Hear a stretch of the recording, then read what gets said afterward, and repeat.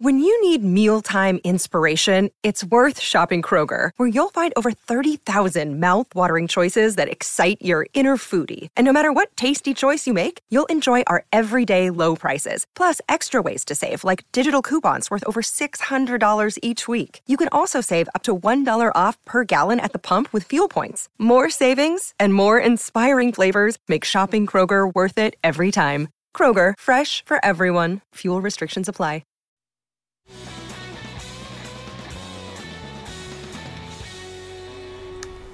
Outkick 360 and the Tennessee Power Hour is here. Alongside Chad Withrow and Paul Kuharsky, I'm Jonathan Hutton, David Reed, and Jacob Swanson making the show happen for us today. Glad you're with us wherever you may be listening, on YouTube, Facebook, on Twitter if you're watching there. We appreciate you. If you're listening in Knoxville, Fox Sports Knoxville, Fan Run Radio, we are headed to K-Town. We are headed to the Hill. The orange and white game coming up this Saturday.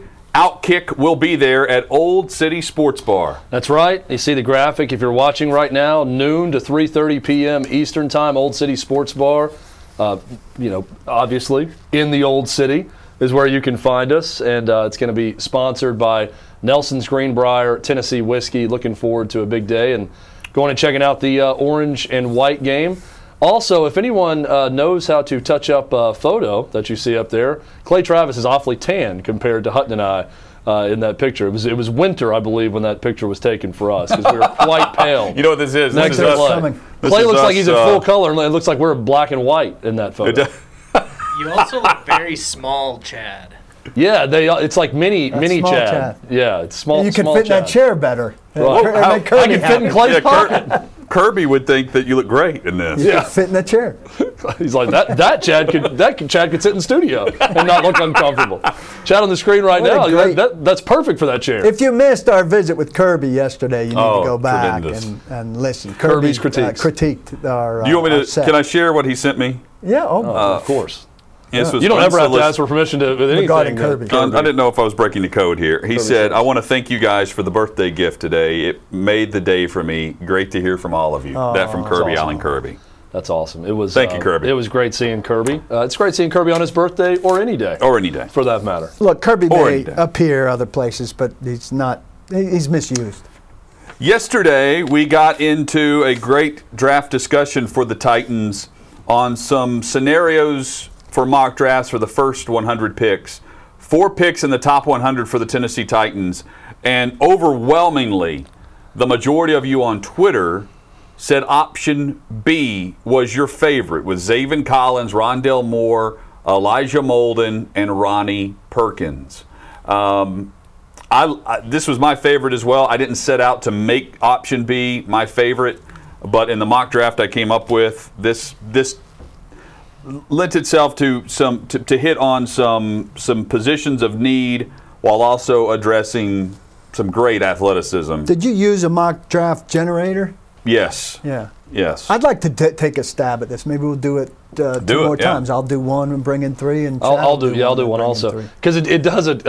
Whatever you use to make that happen, it was great because it was perfectly imperfect for all of us, right? Yeah. Each scenario, there wasn't one that was like, oh, that's the one, Which right is kind there of the draft, with those players, right? I mean, but exactly. But even I'm just saying for personal wants for what the Titans need.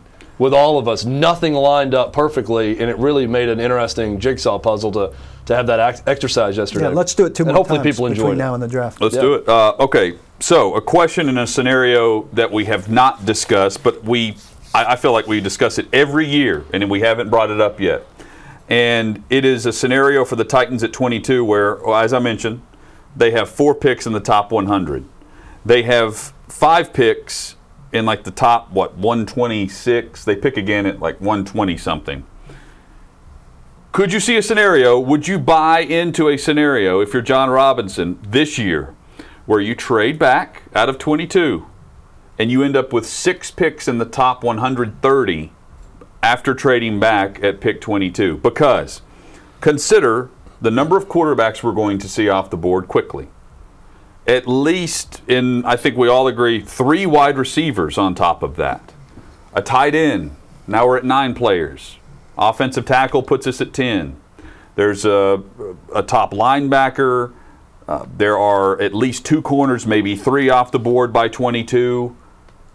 That gets us to 126 is their next 126. So that gets us to a situation where the Titans are going to have plenty of all of these options that we've discussed on the board at 22.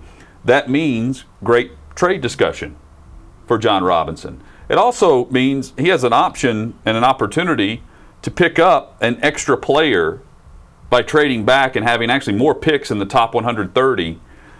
In my scenario, you trade out of 22, you get a high second-round pick, and you still end up with pick 53, pick 85, pick 100, pick 126, and you could pick up some extras based on trading out of pick 22.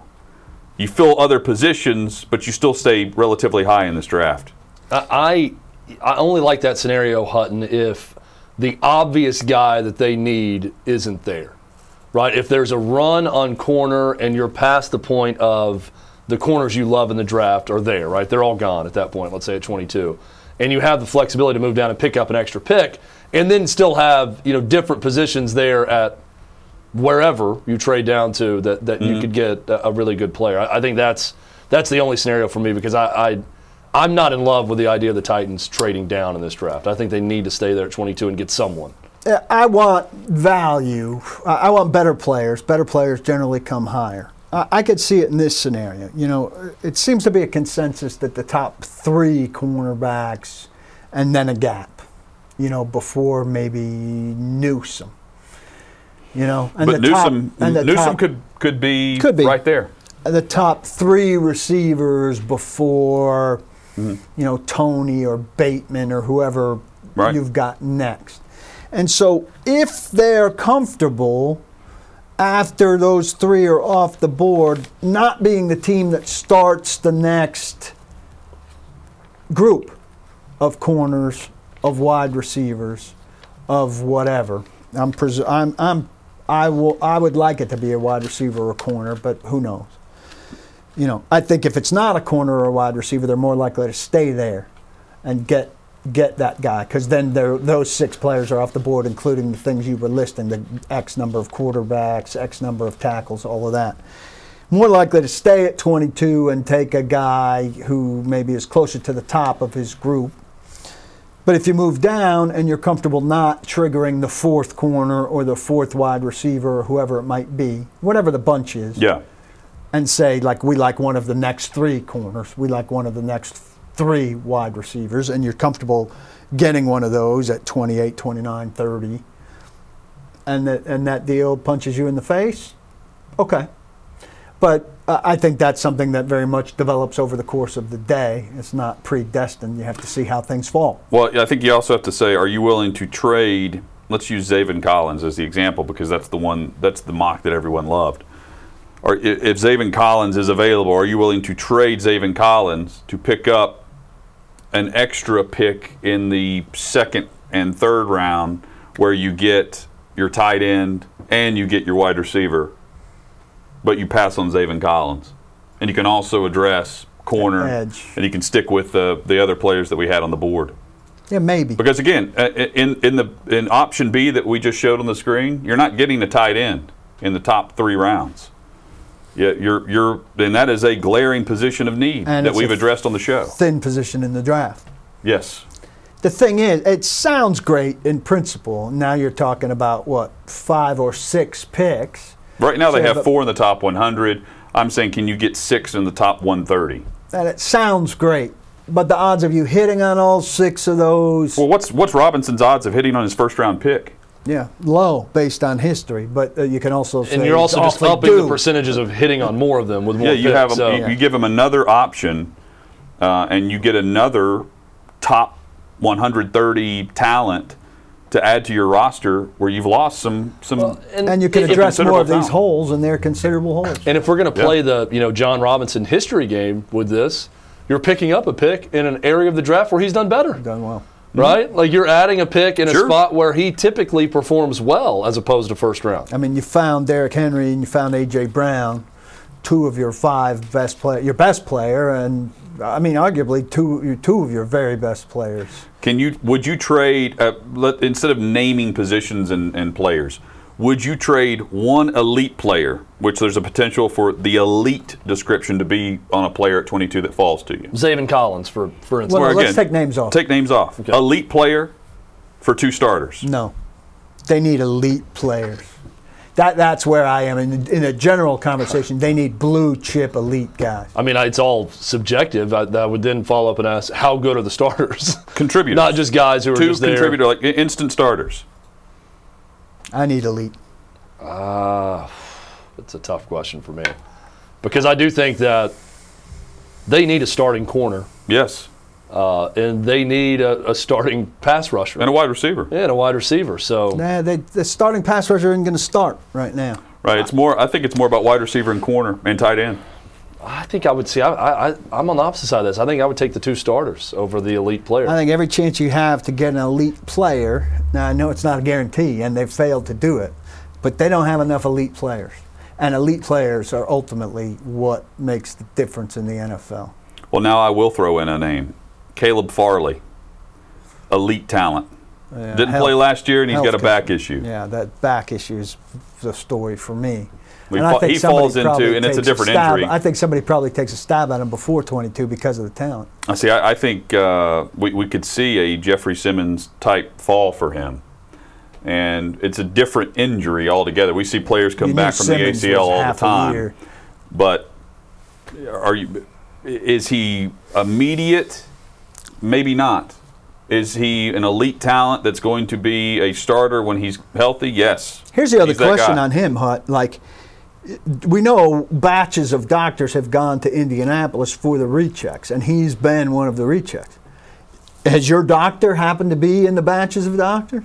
Because we know they'll be more comfortable if their doctor was pulling on Caleb Farley and looking at his back, as opposed to getting a report from a pod of doctors that didn't include their doctor, right? We know that's how the NFL works, right? You're much more comfortable if it's your doctor than if you're taking a report from other team doctors. Keep in mind, and so do you luck into that? That's a matter of luck. This is not a December injury. He just had the microdiscectomy in March, in the middle of March. Yeah. So, and may have been at the end of March. May not have even been end of March. So, I think he's been seen. Since then? I don't know. He's not drafted unless you've been able to assess what you're drafting. But you agree with me, though? There's a difference if your guy's seen him and if you're taking a general report from. Yeah, you're not drafting him unless you know. And that's a luck of the draw thing. If your doctor happens to be in the group that sees him or not. Guys, coming up, let's discuss two positions across this Titans roster that deserve discussion, and it may not happen in the draft, but there are two positions that we're going to spend a lot of time talking about moving forward. Let's go ahead and set the table. And then, Chad, alphas for the Vols in football and basketball, and who would fall into that category? Tone setters. Alphas, who sets the tone on this Tennessee football and basketball roster? We'll get into a broad discussion with that. And a big week for the Preds continues. Outkick 360 rolls on.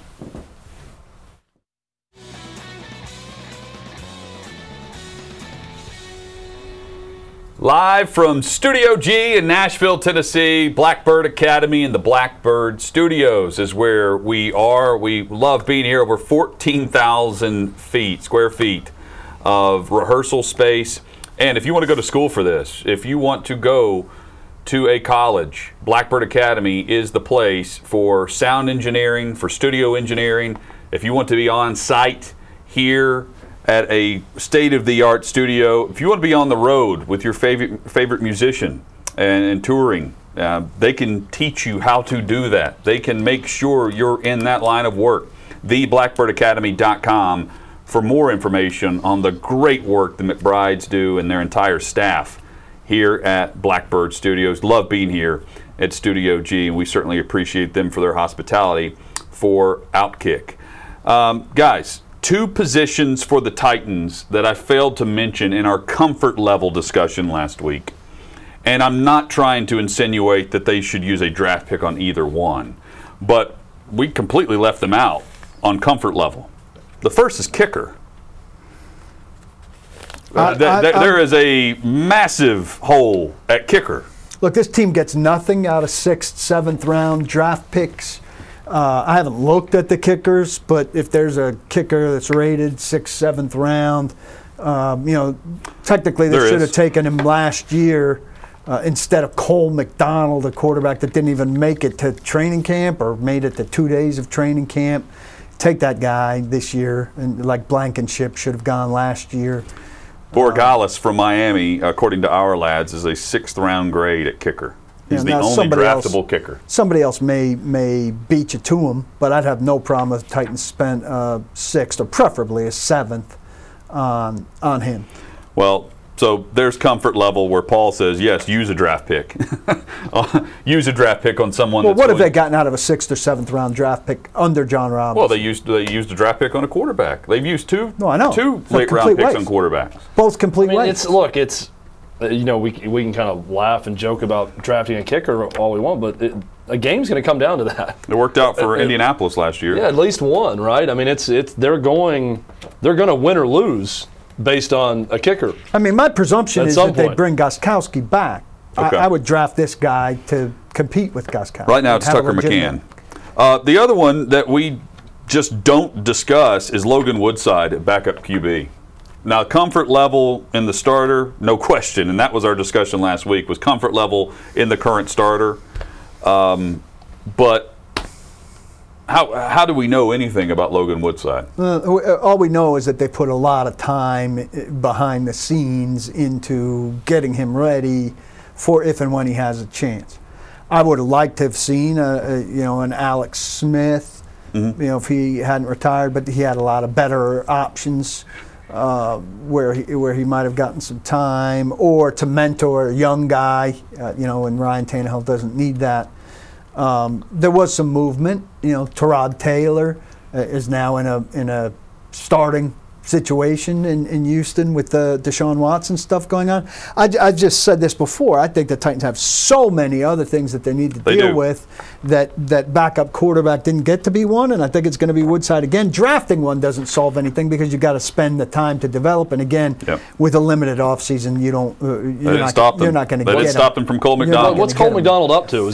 Cole McDonald, once the COVID thing came around, they bagged it. And Cole McDonald, I think, got signed in Arizona, I want to say, where he'll not do anything. I'll have to double check if it was Arizona, but Cole McDonald's a dumb pick. Well, they drafted him in the 1st of May last year, once the COVID thing hit. I mean, the discussion of the other guy they have on the roster, Paul, is Deshaun Kaiser. I need to check. He signed a futures deal. He signed a futures contract with them, so he's on their current roster. Yeah, Cole McDonald is on the Cardinals. Okay. I wouldn't expect him to. Where's Luke Falk? What's he up to? No. Let's just go down the list. No. I hope they get off of that and realize we're not going to find help. Is Billy Volek spleen healthy? We're not going to find help at quarterback in the 6th or 7th round, and let's stop doing that. Okay, so let's draft a defensive back with a trait who can be, Chris Jackson, who did something last year, right? Or, and he's at some points he's more than just depth for this team based on the way they were injured. Unfortunately, yeah. But he had his moments. But let's discuss the kicker just briefly, because some may roll their eyes on using a draft pick on a kicker. Well, you don't have to compete in the unrestricted free agency where they swung and missed last year on bidding for some guys that went to other teams and did well. Or did more than what we saw from the kicker position last year. Were they in on kickers outside of Gostkowski? They just sat and waited. Well, with Greg Joseph on the roster until Gostkowski was healthy enough, and then it seemed like that was the guy. I think the anticipation was they were going to sign someone as an undrafted free agent, and they waited on Gostkowski. And then it looked like that was the plan all along. And maybe that's what they do this year, too. Gostkowski settled down and was fine. He got off to a bad start. They signed, is it Morgan Cox as the long snapper? Yep. And there seemed to be some outside indications that long snapping with Bo Brinkley was down quality-wise in the bad kicking year, but McAfee suggested this, in the bad kicking year and in Gostkowski's bad start, that the long snapping was not of the same quality it was before that. Maybe that was part of it. But Gostkowski, after a shaky start, settled in last year and was pretty reliable. If they could get that second half Gostkowski next year, that's perfectly fine. I have no issue using a draft pick on a kicker, honestly, when you get in the later rounds. After what we've seen? Yeah, I mean, it's important. I mean, the hope is you could just bring in a guy and he's going to be effective. But if there's a kicker there that you like, go get him in the later rounds. I think we're about to hear more discussion on that for them. I think that the Titans, to me, it's pretty clear that the Titans, John Robinson, super controls the draft. And he can handle it through about 5 rounds. And 6th and 7th round are generally the rounds that are given to scouts. And the Titans have a lot of young, inexperienced scouts. And if they're standing on the table for guys, they haven't hit on any. Otherwise, John Robinson's overextended in 6th and 7th rounds, which I understand. You're getting into players, 200, 300 there, and a GM going that deep is overextending himself. He needs help there, and the help that he's getting in his term has been insufficient. They've hit on 5th rounders, but they've not hit on any 6th or 7th or many undrafted free agents. And it's not just using a draft pick on a kicker for this year. Imagine if the Titans went out and got their Jason Hanson for the next 20 years. Or 15 years. If they got a rookie kicker who hit immediately and you did not have to worry about kicker for 10 to 15 years. I mean, those are the good ones are lifetime appointments. They're like Supreme Court justices. They get in a job and they stay healthy and they kick for a long time. They can kick for 2 decades. It would be great if the Titans found themselves in a situation where you know that you're set at kicker for a while with a young guy. If you did it once every 12 years. Plus, again, I'll say, it's not like you're missing out on these great 6th and you're not getting Cortland Finnegan these days. If you're missing out on Cortland Finnegan, then I'd say no way. Cortland Finnegan's way more valuable, or the chance of hitting on Cortland Finnegan is way more valuable. But there are no Cortland Finnegans walking through their doors anytime recently. Cortland Finnegan's not walking through that door anytime soon, is what you're saying. Neither is Daquan Jones, because he has signed with the Carolina Panthers. Look, I had issues with Daquan Jones at times during his career here because he didn't penetrate. Once I came to accept him for what he was, I think he was a valuable piece of this defense. He was a captain last year. He's a respected guy. He did a lot of dirty work. Some games he was an absolute terror as a run stopper. But $7 million a year is what he got. It'll be interesting to see what he gets from Carolina. He was making $7 million a year the last 3 years with the Titans. That's too expensive for what he would be giving them now. With Danico Autry as the number 2 defensive lineman, he would have been 3rd. And so now, he's a guy you say, hey, he was a very good Titan, and he put in a long term, and you wish him luck where he goes. And now you say, you hope Teair Tart is healthy and durable enough to be out there for them for nose tackle snaps, and that Laurel Murchison can be the 3rd lineman. But I think they need one more guy there who's probably like what we're talking about, a 5th roundish kind of pick, or even better, a undrafted rookie or a late veteran free agent. Rappaport says it's a 1-year contract. Yeah. So you think the number is above 7? I doubt it. I've read a lot. Albert Breer, in this column we were referring to earlier, said defensive tackle is just bad in the draft.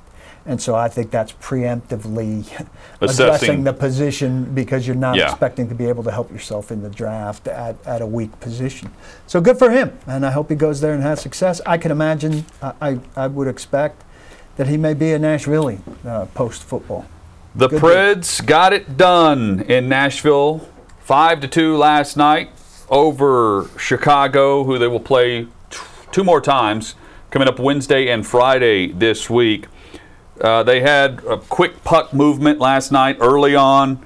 Duchesne scoring the first goal of the game, his second game back after missing 22 with injury, so he makes an impact. Granlund continues to play well, and then 2 goals in the first 41 seconds of the third period put it away, made it 5-2.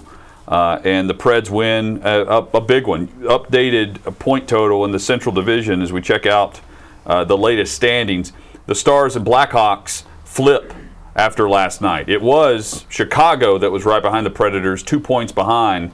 And you can see now the 4-point gap between Nashville and Chicago.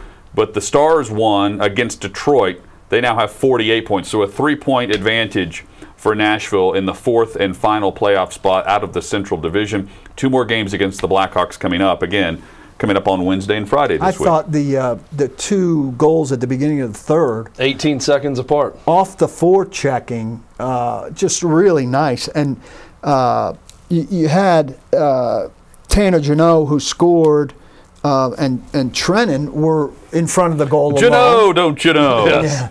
In front of the really goal. wish he was a Yankee for that reason. Yeah, right. You wouldn't be able to get away from it. And in front of the goal alone, and then Luke Kunin, when he scored, in front of the goal alone. And this is not a situation where they have to plant themselves against defensemen, because the Blackhawks are trying to come out. And so you turn the puck over with that forecheck and pass it to a guy who's sitting in front of the goal alone. Those are very nice, easy, simple chances. That's terrific when you're able to score so easily with easy opportunities instead of having to fight like hell to score, and put a game away with those 2 forecheck turnovers. Terrific. How much more excited would we be about a possible playoff series if it was full attendance at Bridgestone Arena? I mean, that's what you crave in the playoffs, right, is atmosphere. And that's what you have in Nashville. You were there. What's it like? I mean, it's what you'd expect. It's different. You know what made there's just not as many people there. But crazy enough, the rally towels made it seem like there were more people in that building on TV. But we're getting excited about the Preds possibly in the playoffs, and we should be. And I think it's going to be one playoff series, but still having that one playoff series is something. It's so much more, though, when we're talking about a playoff atmosphere. If it was full attendance for the games, I just think it would add something to this push late in the season if you knew that you were going to have that atmosphere in Nashville. Here's what I thought watching the game last night. The Preds right now are really good. And UC Saros, if he clicks in, they can surprise some people. They are. I don't know if they're they good right now. They're good against Carolina. Well, they're good against the bottom of the league. I mean, I think they look good against Chicago, and then they look terrible in 2 games against Carolina. And that's been, other than that blowout of Tampa, where they played really well against a really good team. You refused to bet. Yeah. Hutton's pick that I did not use. Yep. Other than that, though, I think that they look really good against Chicago, and they look not as good against the good teams in the league. I would be more of a buyer with the Preds possibly making noise in the playoffs if I saw them perform better against the top of the division, which they're not. David Reed is a season ticket holder of the Nashville Predators. He is the chairman of the board. Reed, your thoughts on the current April 20th version of this team?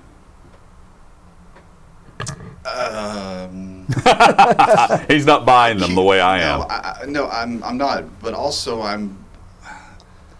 what's this team going to look like when Philip Forsberg comes back? And they're close. And they're close to getting him back. Duchesne was back. He was active the last couple of games. That's the best that I can say about it. Sure.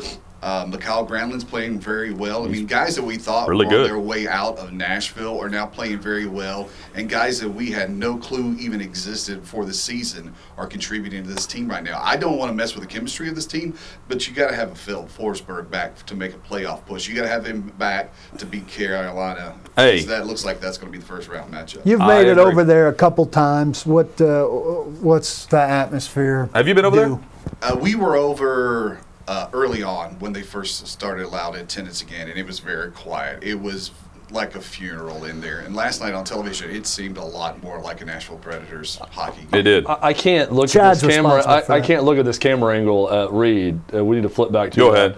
ahead. Because Yes, it's like the camera was made for Jacob. And is And more then you squarely just on lean him. into And Jacob. Reed is like looking into the There we go. there we go Sure. on Jacob's camera. Real quick. And leaning over. It's great the way it's positioned. Side note here for our radio listeners and for those listening on the podcast. Chad, I would like to go back to the camera of our great production staff with David Reed and Jakob Swanson. I would like for Chad to rate the 2 shirts being worn. The Goonies on David Reed, and we see Rocky. I mean, this Stallone on Jakob. I feel like we're talking to 3 guys, first off, because Stallone is very present. 2 classics of modern American cinema.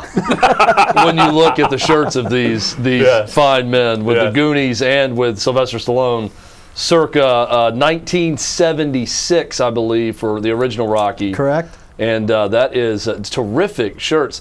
And I love the jackets. Sometimes he'll have a cardigan on, I noticed with Jacob, but the variety of jackets. He's got a rotation that Jacob brings to the table, and then this T-shirt, he's really He's always warm. He's always warming himself. He was explaining also, Jacob, what did you say about Sylvester Stallone's looks? That he's not a classically good-looking guy, but yeah, it's just good to have if you're gonna have somebody's face on you, they should not be really, really good looking. It's like he's really cool, but not really good looking. Right. So he's not taking anything away from me. Plus, my face is covered right now, so it helps just have a face to look at. So Jacob will be wearing in a shirt that has William H. Macy on it tomorrow. Yes, what he's basically saying is that shirt that I give him my face on, he's never going to wear. Jacob, I don't know if you know this about me. I don't wear people's faces. I have no shirts with people's faces. It's just a thing of mine. Jacob is. I like that shirt, though. Jacob is terrific. That's good on you. On you, that love looks his good. Style. Jacob has a very clear-cut style. Like, his style is very defined. It's great. In terms of what fits him and what he's going to be wearing. And that Rocky shirt with just Sylvester Stallone's face on it perfectly fits Jacob's And I must say, as we're talking about the cinema, Rocky holds up. Please, cinema. Rocky holds up. But I must say, I pressured and pressured and pressured my family. My wife had never seen or did not remember the Goonies. And I was trying hard to get Simon to move off of the cartoon movies into more real life. And I pressured and pressured and pressured. Finally, they gave in on the Goonies.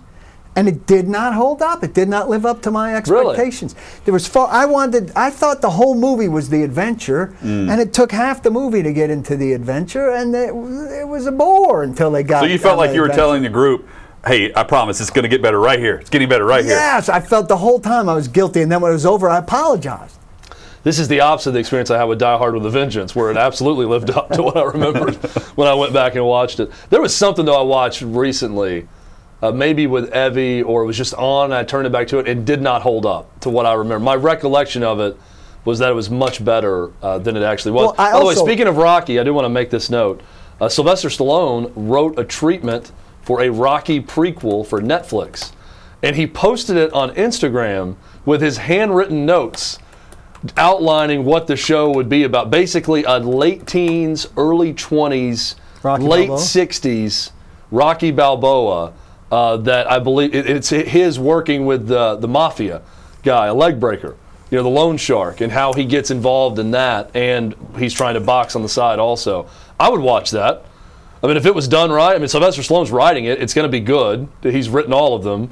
I think that'd be cool. I also had a big problem with Benji, which I loved as a kid, a movie about a dog that, I don't know if you remember. There's a kidnapping in Benji that somehow I had just completely glossed over in my life. We got to that with Simon, and this was years ago. He's like, what's going on here? I'm out. Next up, Paul's going to break out Fatal Attraction for Simon. Man, I didn't realize it was this graphic. That elevator scene was not what I recalled. Yeah. Wild Things is not what I remember. My parents put Fatal Attraction in the VCR one night when I was like 7. And I'm watching it with them, and we get 5 minutes in, like, yeah, maybe you need to go to bed. Just go do something in your room right now. I will see your Fatal Attraction and raise you, and I spit on your grave. That my dad, the weekend that we got a VCR when I was a child, went to the video store and thought, oh, this looks scary. This would be something good to watch on a dark and stormy night. The title didn't give it away? No, not really. Not the way the first 3 minutes of the movie gave it away. Yeah. I've told you guys about my most embarrassing moment is I talked my grandmother into letting me and my brother rent Jerry Maguire. And we get home and put it on in that opening scene where the guy's just pounding it out. It was. It's very early in the film. Yes. there is, and the wording of what she's saying as it's happening, and the heart. I had to be like, let me rephrase. 12 years old. I was going to say the hard thing about that, but I'll say the difficult thing about that scene is that it's a quick transition cut. Yeah, yes, it is. It is. I remember it because I'd seen it before, watched it with my parents, and I got up to avoid the awkward moment and went to the bathroom. It's while they see each other at the airport, and he sees Renee Zellweger and the kid, and then she's talking about Jerry walking away, and she says something like, whoever snagged him must be one classy lady, or something like that, and immediately cuts to that scene with him with the girl. But you got to know, because you're hearing it while they're showing Renee Zellweger's face in the airport, and there's no build-up. You know, the awkward moments, sometimes there's like a build-up where you know, okay, I need to leave the room if it's going to get hot and heavy here, because you don't want to see that around your parents. The question is always how the parents handle it. So what did your parents do during this? My grandparents, I just remember we were staying the night for some reason there, and we had I love popcorn. We had made popcorn for the I just couldn't believe that she didn't look at the rating of the movie when we rented this thing. Rated R. I was like, this is unbelievable. And it's 1996, 1997. And we get home, and I'm like, oh, my friends talked about seeing Jerry Maguire, which they were all lying. And I was like, I'm finally going to be able to see it. That was my night. That sex scene at the beginning is just like the blood, just the gut, like you just turn white, just ghost white. Like, I'm not going to be able to see this movie now. I'm not going to be able to pull this off. I can't even get 50 minutes into the film without an F-bomb. Oh, it's probably like 18 minutes in. We'll have to go to Mr. Skin to see the exact mark in the movie, but it's like it's very quick into the movie. Did you have one that your parents drew the line on? Like I was no, but like that they would not let you go. So all my friends had seen History of the World Part 2, and that for some reason was one that my parents just were like, you cannot see that movie. Because it's blasphemous? No, just like it was rated R or whatever. Yeah, mine was just the rating. I couldn't go see rated R. And everybody was talking about it. I looked at a rating. Like I just Did watched they not understand the rating system? Yeah, I mean, I was watching things I should not be watching at a young age. But it was the rental. So the rental is what they would check, because they would always see what we brought up to the counter to rent from Checkout Video or Blockbuster or whatever it was. But if we went to the movies, well, the thought was, they're not going to sell a ticket to a kid that's 13 to get into rated R without a parental consent, so they're fine. They can go to the movie and watch PG-13. No, we never did. They were actually very strict at 3-Star Cinema in McMinnville. 3 stars. 3 on a scale of 5? 10. They never said. It was also 3-star mall. I applaud the honesty. We're 3 out of 5 stars. I mean, we're not ducking who we are here, people. We're not going to dress ourselves up. This is not some Regal corporate outfit. This is 3-Star Cinema. 3 out of 5. I mean, if you're looking for raised seats, we ain't got them. No. That was it. But like we would go to PG-13, and that was fine, but not R. That was so I can't tell you a movie. It was just the rating that we couldn't go see. I really hope that we start going back to the movies as a people, because it's one of my fondest memories growing up with my dad. He would take me all the time. Yeah. He worked for a school system at the time. He had summers off, so we'd go,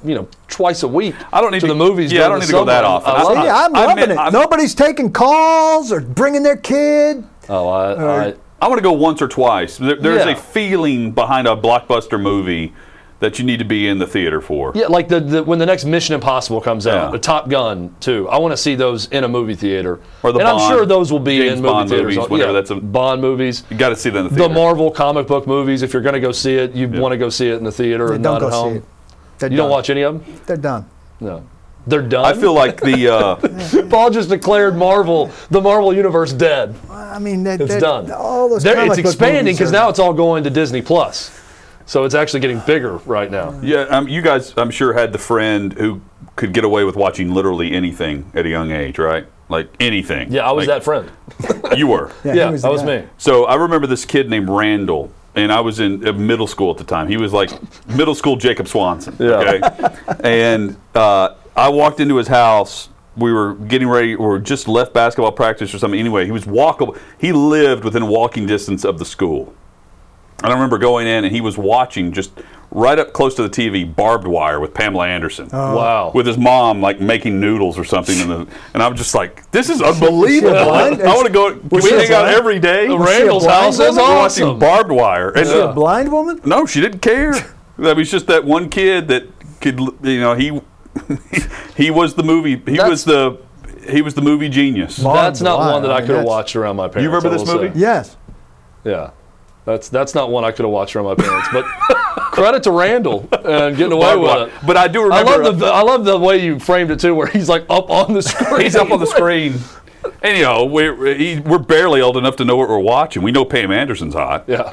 And Kids motorboating the TV. The screen. He's getting hungry.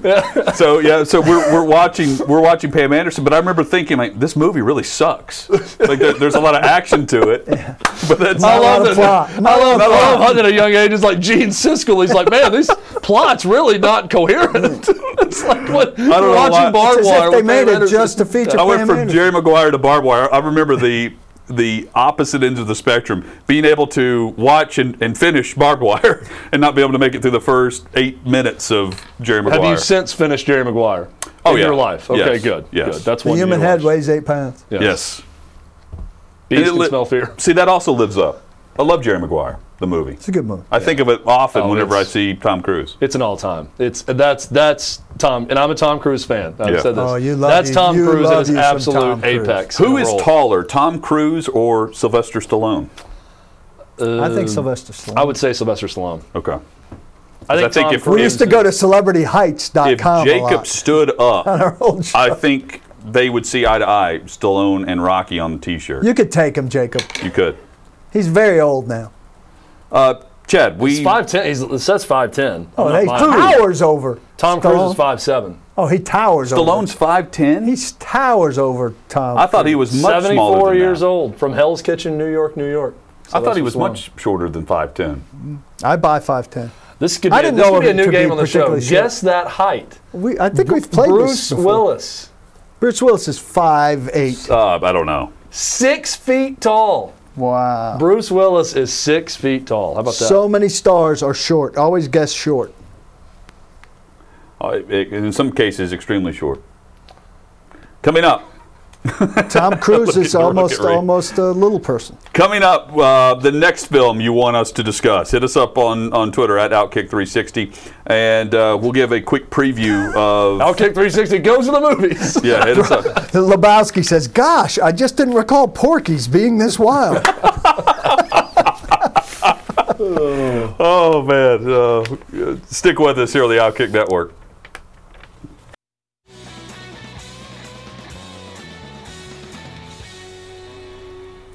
Wrapping up a fun show as we read off the plot of Barbed Wire, Outkick 360 on the Outkick Network. In all seriousness, Greg Cosell with us tomorrow at 12:30 Eastern, 11:30 Central. We announced this yesterday.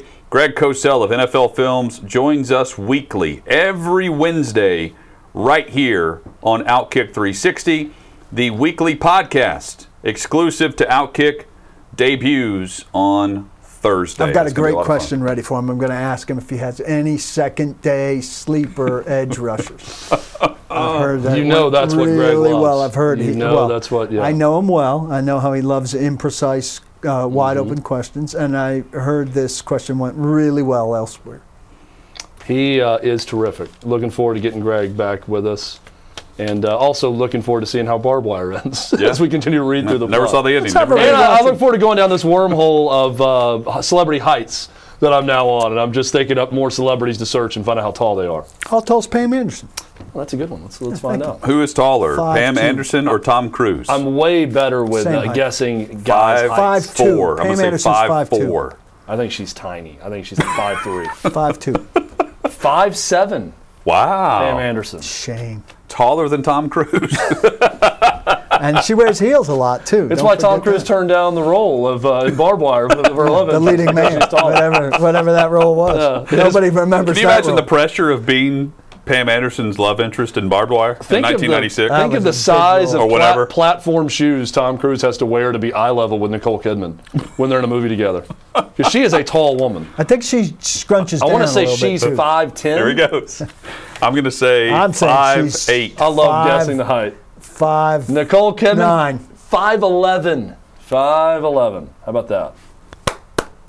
Fun Way to show go, Nicole. today. I'm here all day. Way to I'm go, here all Nicole. day. I'm just going to stay on camera, and the viewers can just send in suggestions of who I should look. and then I'll Tweet tell you. heights. Tweet people, and Chad will tweet back their heights. Primary complaint tomorrow. Greg Cosell tomorrow. Of course, the Tennessee Power Hour will be jam-packed. We'll hit the Tennessee Vols Alphas.